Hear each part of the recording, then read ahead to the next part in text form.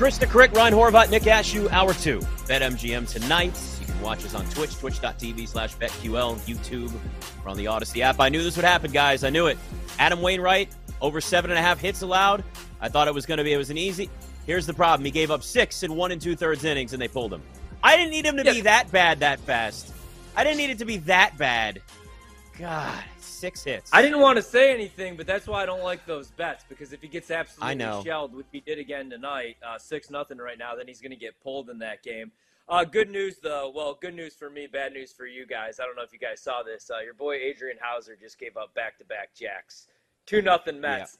Yeah. Trista, that might be all Scherzer needs tonight are those 2 runs. Sorry to say. We're going to have to see about that. Whatever. Get out of here. All right, we bring in our friend John Martin, 92.9 ESPN in Memphis.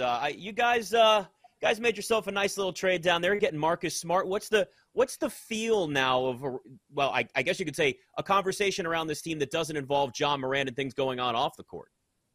Well, yeah, I mean, people in Memphis just are trying to capture this feeling of 2012 and 13 again. So anytime they get a guy that's gritty and tough and guards and can't really score that well, people they want to they go crazy here in Memphis. I'm more of a modern mind when it comes to it. So I wish we could forget grit and grind in a way, right?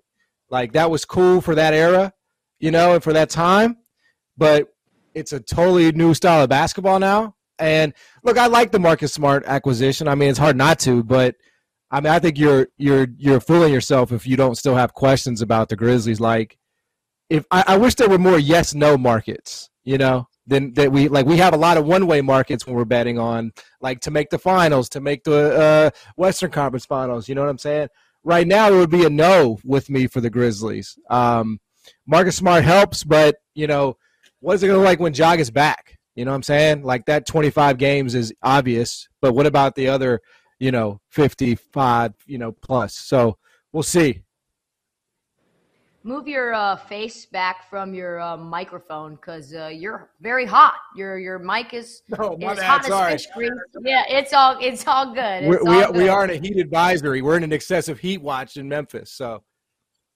Yeah. Okay. So you told me when I went on your show a couple of weeks ago that you hated the Marcus Smart trade. What's changed? Well, I hate it in the sense that I don't think it elevates the Grizzlies, right? It's fine in a vacuum. It's not Marcus Smart's not going to make the Grizzlies worse.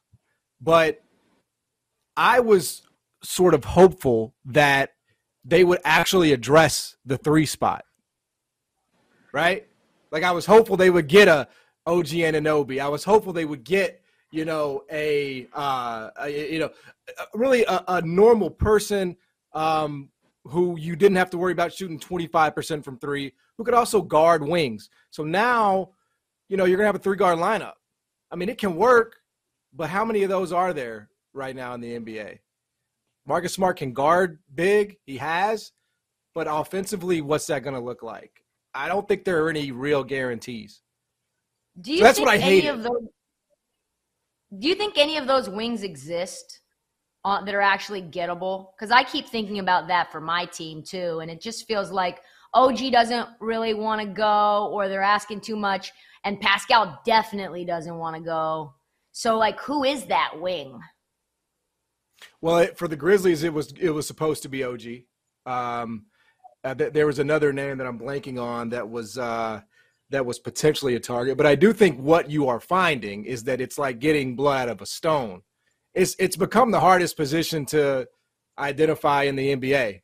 And, I think the hope was that Toronto – it still feels like they don't know what they want to be or do.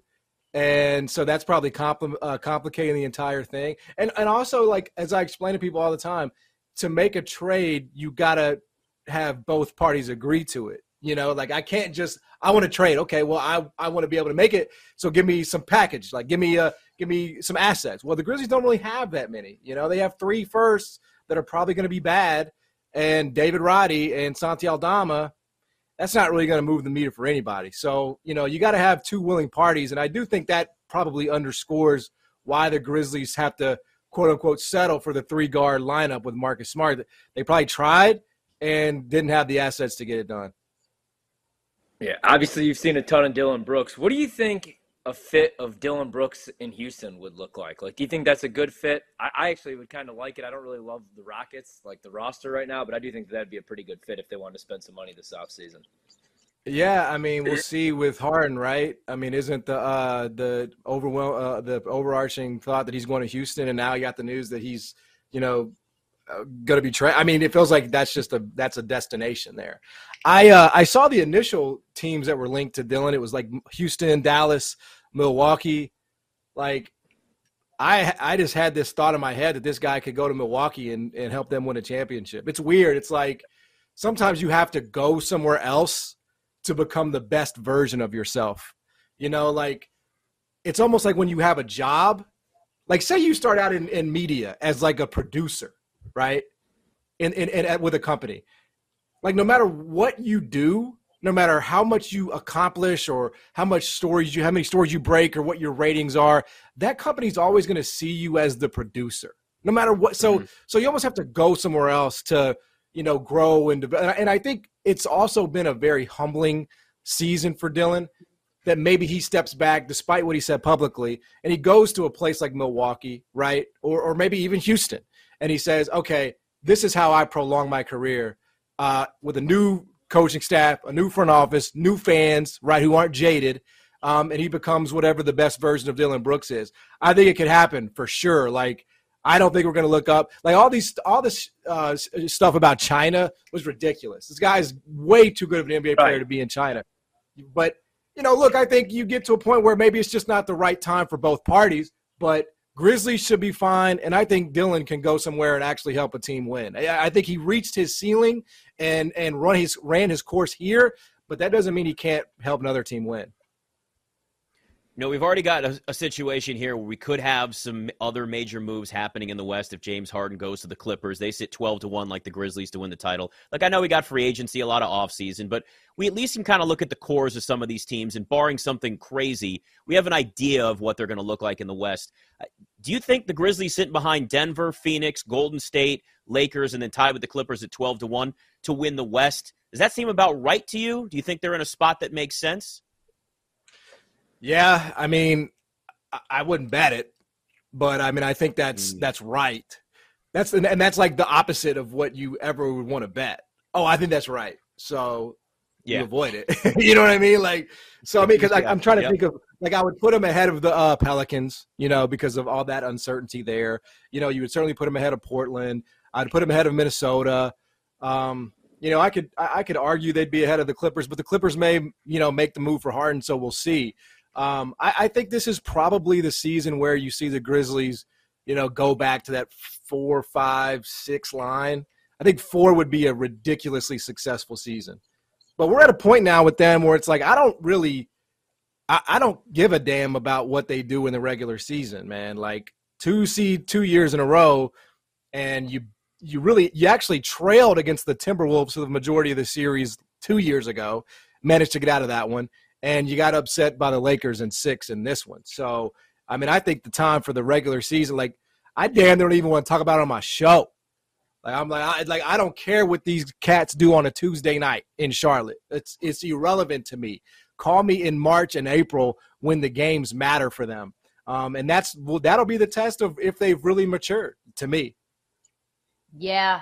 Do you think that the Grizz could actually maybe offload some assets to try to maybe some more valuable, larger pieces to get back some depth in return? Like, I think to myself how effective Steven Adams was before he got hurt. One of the best screen assist guys in the league. Like, he's the enforcer for Ja, but I tell you what, there's probably a lot of teams that would want a Steven Adams if they feel like they're on the verge of contending. Like, if someone got traded from this team, like, who would it be in your mind? Yeah, I mean, it would be Tyus was the most tradable contract. And so then you move on to, okay, who's expiring, whose deals are coming up, who would help cap situations. And I think Steven Adams is like, because he was on a short-term extension. I think it was 2 years, 1 year left after this one. So he would be the ideal candidate. And, I think he's sort of like training wheels for the Grizzlies. Like he's the best offensive rebounder in the NBA, but he doesn't do anything else. It's an asset, but it's like, at what point do you get serious about acquiring because that was a problem. The Grizzlies needed offensive rebounding because their one-shot offense was bad. And they had to have second and third chances, right? So for them to become the contenders that, people in Memphis want them to be, it can't happen with Steven Adams at the 5. Like it just can't. Because that would, to me, signify you haven't acquired a real scorer next to Ja and Desmond Bane, right, to that degree. But they need a wing scorer consistently they can rely on. So, yeah, I think Zach Kleiman, the GM, has said they're not going to make any grand additions. But, I think about what Denver did in the offseason in the summer around this time last year. You guys weren't coming out here talking about, the Nuggets acquired Bruce Brown.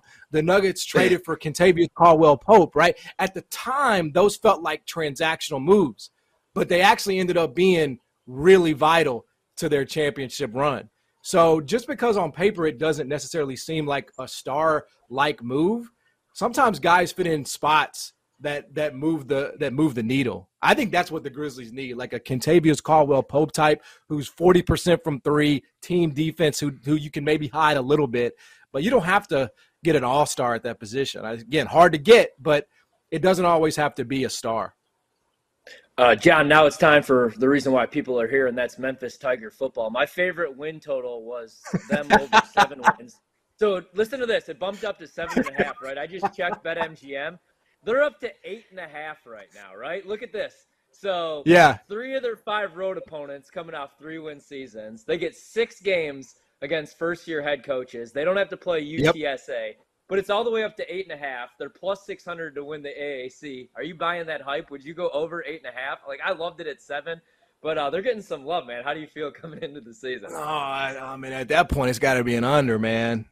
I mean, it is a soft schedule, and you're exactly right. Like, you laid it out perfectly. It broke beautifully for them in the AAC. But there are still – I mean, it's just true. Like, there are major questions about Ryan Silverfield. Like, he's a fine coach. Is he a guy that can win 9 games, even with, a pretty manageable schedule?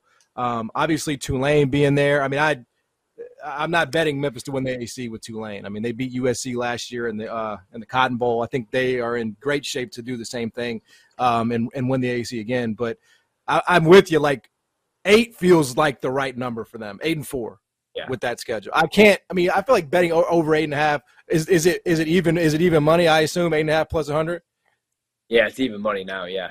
Yeah. I mean, 8. I would play with the chance to push, like thinking I'm gonna push if I was getting even money on it. But 8.5, I would probably have to go under there because injuries happen. You know what I'm saying? Right. Like if the quarterback gets hurt, it's a wrap. Like the quarterback Seth Hennigan is far and away their best player. So if anything happens to him, then it's definitely going under. So I would go under there at 8.5. All right, he's John Martin, 92.9 ESPN in Memphis. Love having you on, man. Great talking to you. All right, guys. See you guys soon.